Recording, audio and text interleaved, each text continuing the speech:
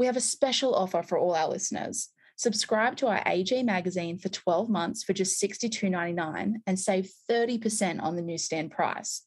That's 6 issues of our award-winning magazine delivered to your home for just $62.99. You'll find our special subscription offer at australiangeographic.com.au/Talking Australia. That's australiangeographic.com.au/Talking Australia.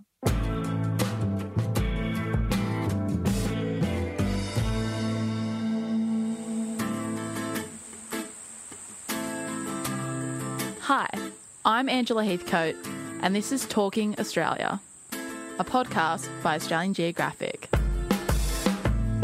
Today, I'm talking to Veena Sahajwalla.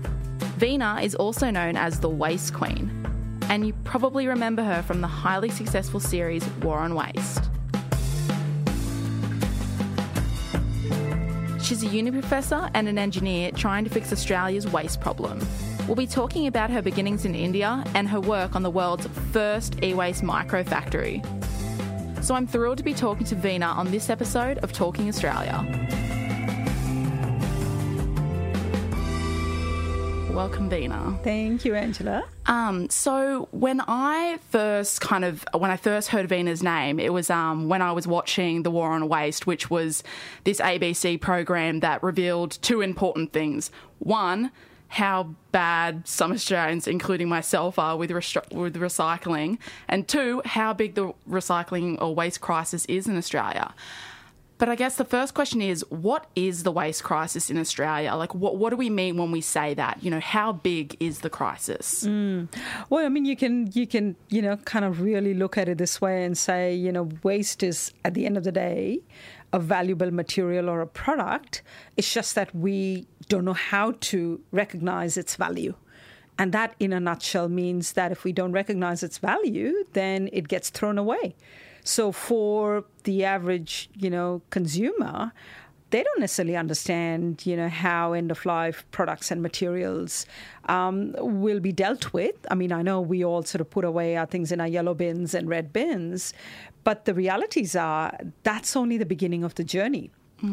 It may not ever be recycled, which I'm sure a lot of people through the conversations during this waste crisis realised. I feel like the War on Waste kind of people were shocked, like, oh my God, it's different from council to council. Oh my God, yes. The recycling bin doesn't always go in doesn't always go into recycling. Yes, and I thought I was recycling, but it was being sent to China. It was almost, a horrifying experience for a lot of people to find out things. Yeah. And I think, speaking of the China ban, I guess that's when the waste crisis kind of reached crescendo. Can you kind of go into that? Because I know that happened in the beginning of 2018, correct? Yeah, look, absolutely. When the ban came about, it was pretty much not exactly a ban, you can say, strictly speaking. They just made the guidelines really strict. Right. So when you say guidelines really strict, how different were they from what they were previously? Yeah, so they really, really define the level of cross-contamination to be a value that is really strict compared to what it used to be before. It meant that before you could have mixtures of different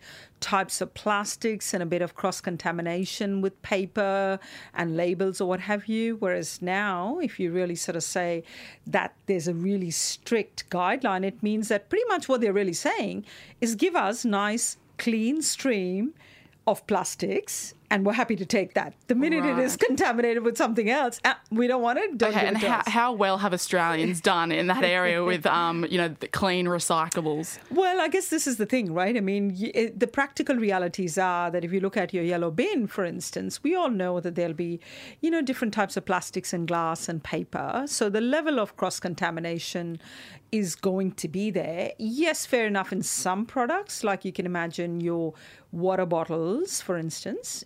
You can imagine a nice, clean, segregated stream of materials that you could then identify and say, this is the PET bottle that you can nicely sort of categorize.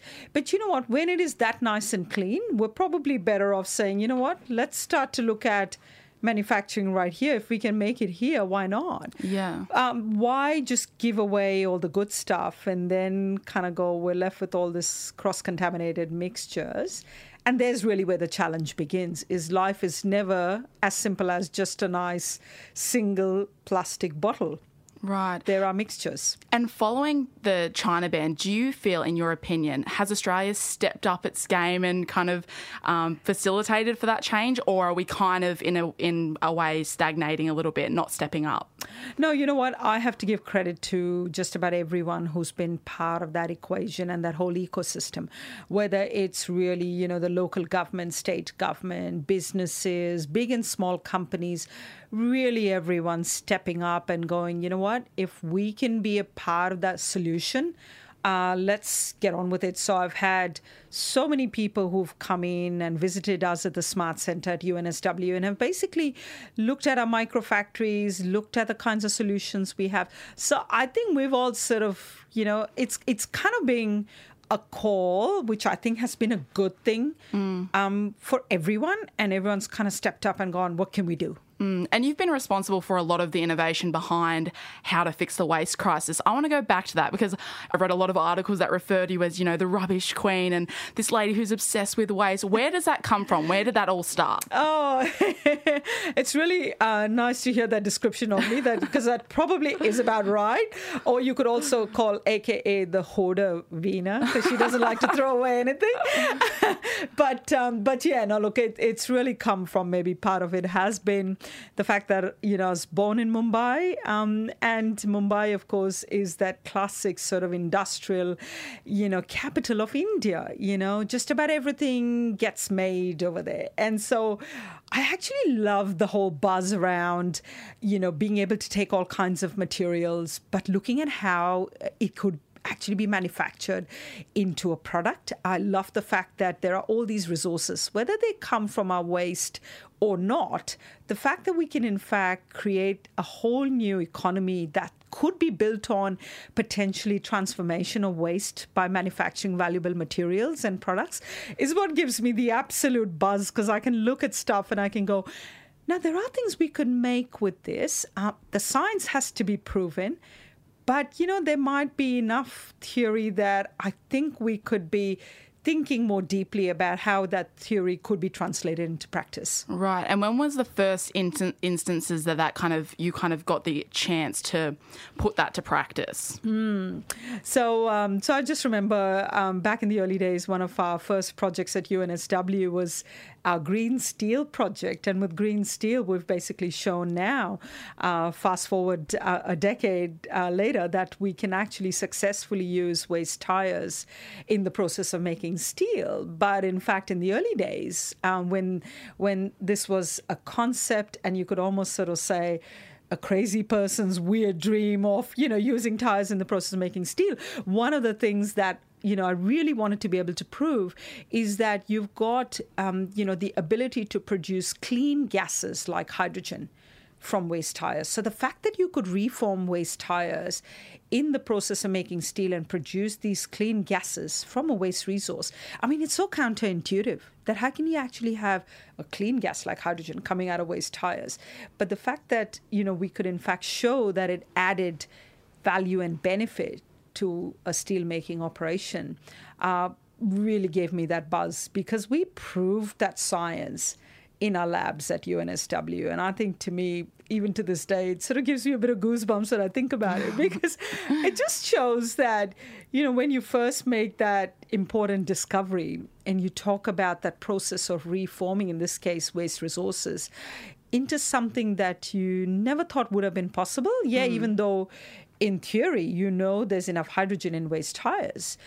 But how do you know that in practice, the experiments are not only going to produce that hydrogen and produce those clean gases, but it's actually going to do the high temperature chemical reactions that you want it to do. Yeah, and I guess the difference between what you're saying is typically recycling was plastic bottle bees, recycled into another plastic bottle, but you're saying plastic bottles recycled into basically anything, which is the big difference. Yeah, exactly right. So, we really need to think about, the transformation of waste resources into value-added products very differently. So yes, where it is possible to convert a plastic bottle into another plastic bottle, Absolutely, we should be doing that. But when it is not feasible, because it might be cross-contaminated, might be mixtures, might be different mixtures of different types of plastics with glass and paper, in that case, you really need to think about different types of solutions.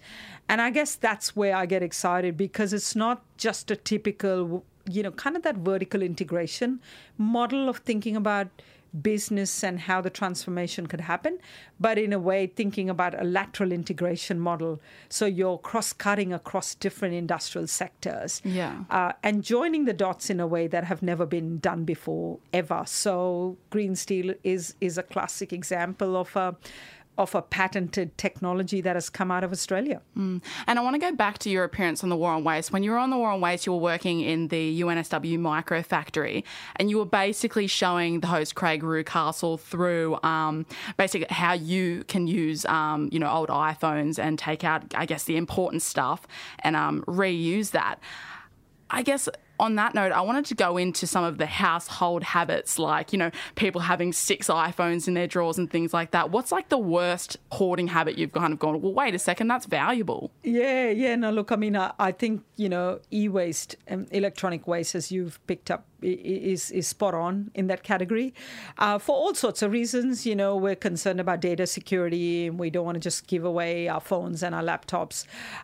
So I think all of us, again, whether it's our homes or indeed in our offices, where inevitably all kinds of electronic gadgets are sitting around. And in fact, let's not forget all kinds of ways in which music, people used to listen to music before, iPods and everything else. So I think, regardless of whether it's our communication devices, music devices, and just, even the simple things like printers, just think about, all the simple printers that we have in our homes and our offices. People, of course, hang on to them because you think, no, wait a minute, I could give it to somebody else to use it. Yeah, that's definitely my mentality. Like, someone else can have this, yes, one day. Yes, exactly. And we know, of course, that, printers are like, now becoming such consumable items.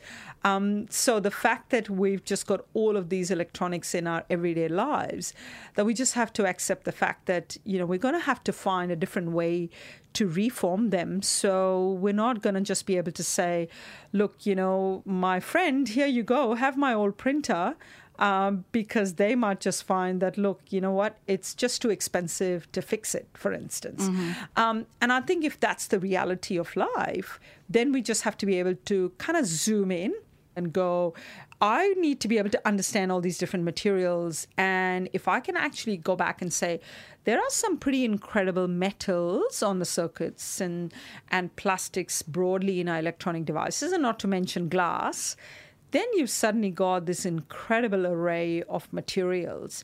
Now, we can either label them as waste, because if they end up in landfill, then, of course, they are waste. But to me, waste is just a material that's kind of been put down, sadly, because we haven't recognized the value in it. And if the minute we recognize that waste is actually a material that's ready to be remanufactured and create a new valuable product, then we'll stop calling it a waste. Right. We'll rather be future forecasting and going, no, wait a minute, that's actually not a waste, but this could actually be coming back to life in the form of plastic filament. So that was an example of what we were demonstrating, on the show on War on Waste, where we showed that waste plastics could in fact be converted into plastic filaments, which could then quite nicely be fed into our everyday 3D printers for making products. So we're actually thinking, in a way about what our future needs are going to be. And this is where the transformation of waste into value-added materials and products has to be a far more sophisticated conversation that says, you know what, let's really ask ourselves, what are the kinds of products we're going to need in the future? I'm always curious about people who work in climate change science and the waste industry and all the pictures that you would be seeing every day of, whale stomachs full of plastic and just plastic everywhere. And I'm always thinking about, what it's like when your day job is avoiding planetary catastrophe. So how do you kind of cope with that, trying to fix such a large scale issue?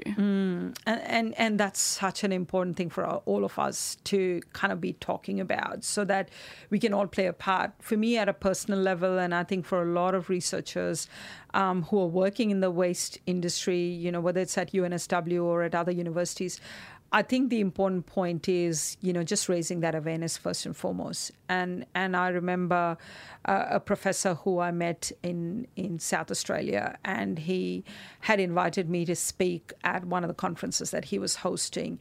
But also, again, it's about raising that awareness because he had this whole collection of photographs where he was able to just show me pictures. And I think, again, even if you're working in this industry and you feel really overwhelmed at times, and we all do, we're human beings.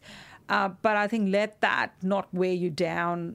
You really have to see that as a way to kind of be, yes, maybe at times it makes you feel a bit angry that how do we let it get to become so bad? But I think you almost have to sort of get up and go, you know what? So therefore, I'm going to take charge of the fact that if I can actually go out there and talk about the science, the technology, whether it's to communities and to businesses who would not have thought of themselves as manufacturers. We've got one company that has been obviously in the business of collecting these types of plastic waste, has then set up a facility, a small manufacturing prototype on their site here in Sydney. And I think to me, that's a classic example of how, the work that we do is making a difference in the real world sense, where you can have someone who then goes, I've never done manufacturing before, but if you can help us, we can set up this module, the microfactory module that we're talking about here, and we can actually give it a go. And just going into the microfactory, I guess, what kind of made you wake up one day and say, I'm going to fix Australia's e-waste crisis? Here you go. It's done. What kind of gave you the initial thoughts? Oh, look, it's certainly far from being done. And I hope we can collectively all at some point in the future kind of all really say that we've all played a part on, on this journey. But I guess for me personally, it was a bit about the fact that, at the end of the day, these are all incredibly important materials, whether they are different types of plastics or metals or glass. I think it was really about that recognition that, traditional recycling cannot work in this case. We have to think about recycling in a completely different way. So the journey for me started through, what I'm calling micro recycling. And that micro recycling meant that we had to actually zoom in and look at all of these different materials differently, and therefore recognize that you had to be able to transform metals in a different way and plastics in a different way. And that's exactly why, the microfactory is basically a collection of different machines and these micro modules that allow us to transform these different types of materials in electronic waste differently. And what products can you make from iPhones? Yeah, so look, from a lot of these types of electronic devices, if you can imagine your plastics, metals, and glass. So with your plastics, of course, the ability to produce plastic filaments and use that as a feedstock for 3D printing is fabulous, which means what you could ultimately be doing is you could be 3D printing, whether you're in a large city or in a small regional town, it doesn't matter. You could actually be making these plastic filaments on a small enough scale and using that as a feedstock. So if I'm a small manufacturing business, I could be making a variety of different products. That's what a microfactory can be doing things so differently. So the ability to actually make one day spectacle frames, for instance, and another day a phone case, for example, out of these types of plastic filaments and use that for 3D printing. But on the other hand, I could also be making metallic alloys. And the fact that these types of metal alloys, whether they contain copper and tin, are examples of what's possible. Because when you start to produce these really value-added metallic alloys, you could then be exporting that to the world. So think about that whole possibility that you could be part of this global supply chain in a small regional town, a small producer. That's exciting. That's never been done before. I want to go way, way, way back to your beginnings in Mumbai. And I was just really curious about who kind of inspired you to go into science, I guess? Yeah, inspiration comes from all sorts of places. And I think, to me, what I really loved about growing up in Mumbai was all those factories that, people would make things. And I think, to me, the inspiration came from the fact that you could have people at the grassroots level, people who are called the kabadiwalas, people who actually collect, waste on the ground. And I think, to me, what was so inspiring was, even though they did not make enough money, and really part of that social inequity is something that I think about often, and how we can actually enable better outcomes for people who work as literally waste warriors in this industry at the grassroots level. But I love the fact that they were so passionate and they wanted to talk about it. I would love, as a kid, to go in and engage with all of these kabadiwalas. Everyone was collecting different things, and they would actually want your secondhand products. Right. So they would actually, they wouldn't give you a lot of money in return. But I love the fact that they saw value in it. Of course, they had to make money, so they would then go and on-sell it to somebody else and so on. But I just love that whole philosophy that everyone was part of the equation. So your beginnings were kind of doing that as a really young child, like yes. I guess how people take bottles to like a particular depot and get the 5 cents and whatnot. Yeah, exactly. And I would love to sit and chat to them.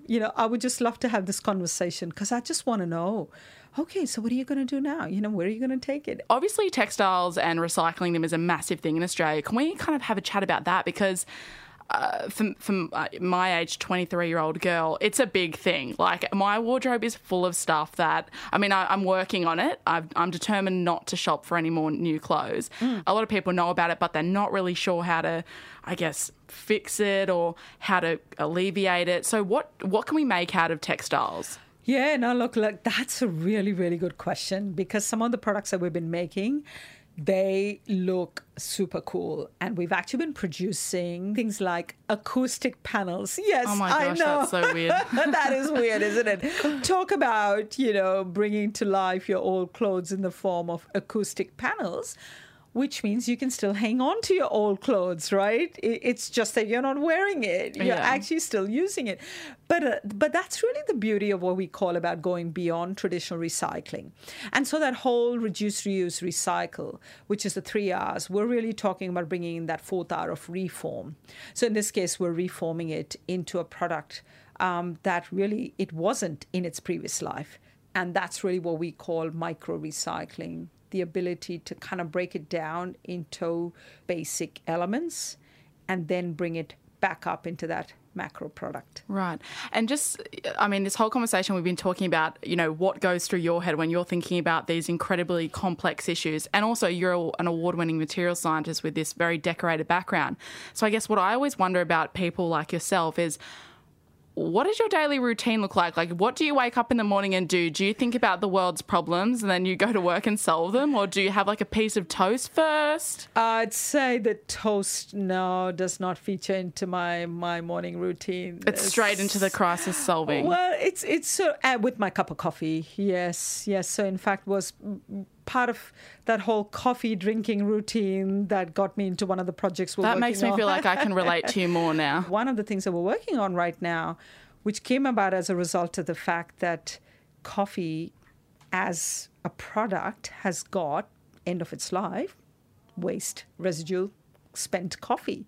So why do we look at that as an opportunity so that we can incorporate that into our manufacturing solution? And going forward with the crisis that Australia is currently facing with, the China ban and things like that, ahead, what do we need to do essentially to fix these things? And exactly what you're doing with, textiles and things like that. What more do we need to do to kind of fix the entire thing? Yeah, look, I think one of the important things which, the state of New South Wales has recently announced the Circular Economy Innovation Network. So that's an example where, circular economy can only work, and especially when we're talking about innovative solutions, when we all come together and we're all concerned about our collective future.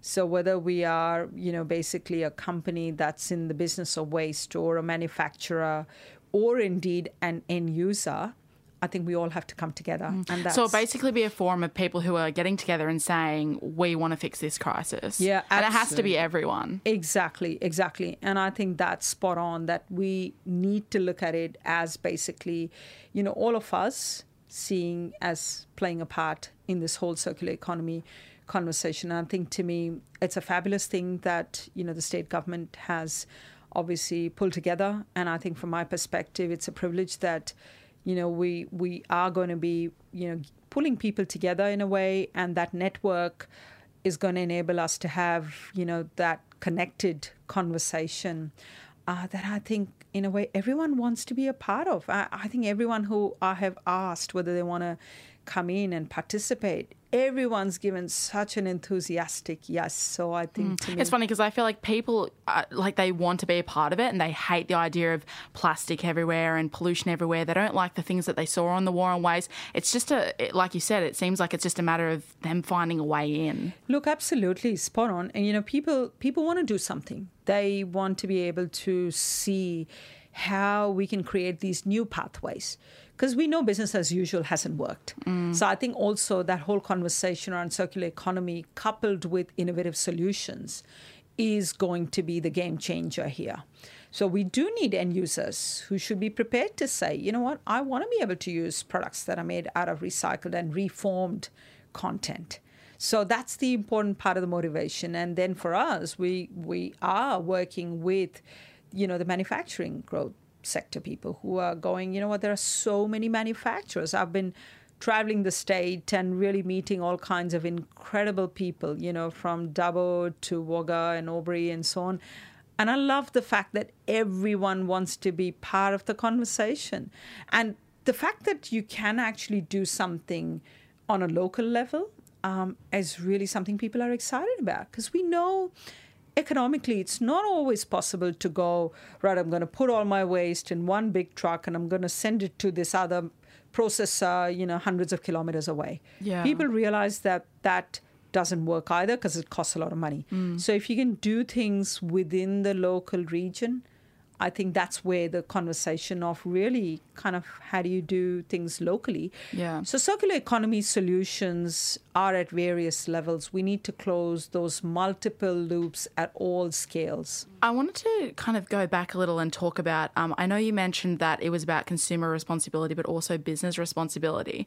I feel like there's been a lot of debate recently about, it's 70% business responsibility, 30% consumer responsibility, and that a lot of people just feel like, I know there's that movement online where people are now taking pictures of Coke bottles at beaches and saying, this is Coca-Cola's responsibility to clean this up, or come up with a different way to kind of do your products. What's that? I mean, how do you do the percentage of responsibility? Like, who's more responsible? Is it kind of, how do you measure it all? Look, I'd be saying, you know what? It's everyone's responsibility. Yes, the producer makes money, but the producer would not be making money if we as users wouldn't be using it, So that's the reality. We are all part of the whole economy, and the ecosystem works. It's a complex ecosystem. If you think about the world of business and all of us as parts of that ecosystem, let's face it, we as consumers prop up the world of business. Absolutely. Yeah. So we're part of the whole ecosystem. We should be taking that responsibility, which is why, to me, the point about extended producer responsibility, there's no reason why we can't, as users, be talking about our own responsibility. And so if you don't like the way some end-of-life products are being dealt with, go and find out. Go and ask questions. I'm sure organizations would be happy to answer questions. And look, if they have got schemes for recycling and proper recycling and to be able to do good things with end-of-life products, I'm sure they'd be proud to share that with you. So I think, to me, it's more than just, kind of blaming somebody else. So I think to me, it should really be about shared responsibility because, again, we're all part of the ecosystem. We can blame the fast fashion industry for, for all the textile waste. But let's face it, again, we as consumers buy it. So I think to me, we've got to first look at our own habits. We've got to then, go out and find organizations that have got good practices. And this is why I guess, organizations these days have got people who have got, they employ people who've got sustainability as their core part of their job. So, pick up the phone and talk to someone, do it the old-fashioned way or look at the website or whatever. But convince yourself that, if you don't know enough around what organizations are really doing, then find out more about it. But I think the important point is that let that then inform your choices and decisions that you make. I mean, personally, from my point of view, for health reasons, I sort of, really look at every bit of food I consume, in terms of the preservatives and everything else that go into making it. So just like I'll read my food labels very carefully, there's no reason why, we can't be looking at that, consumer health report for ourselves.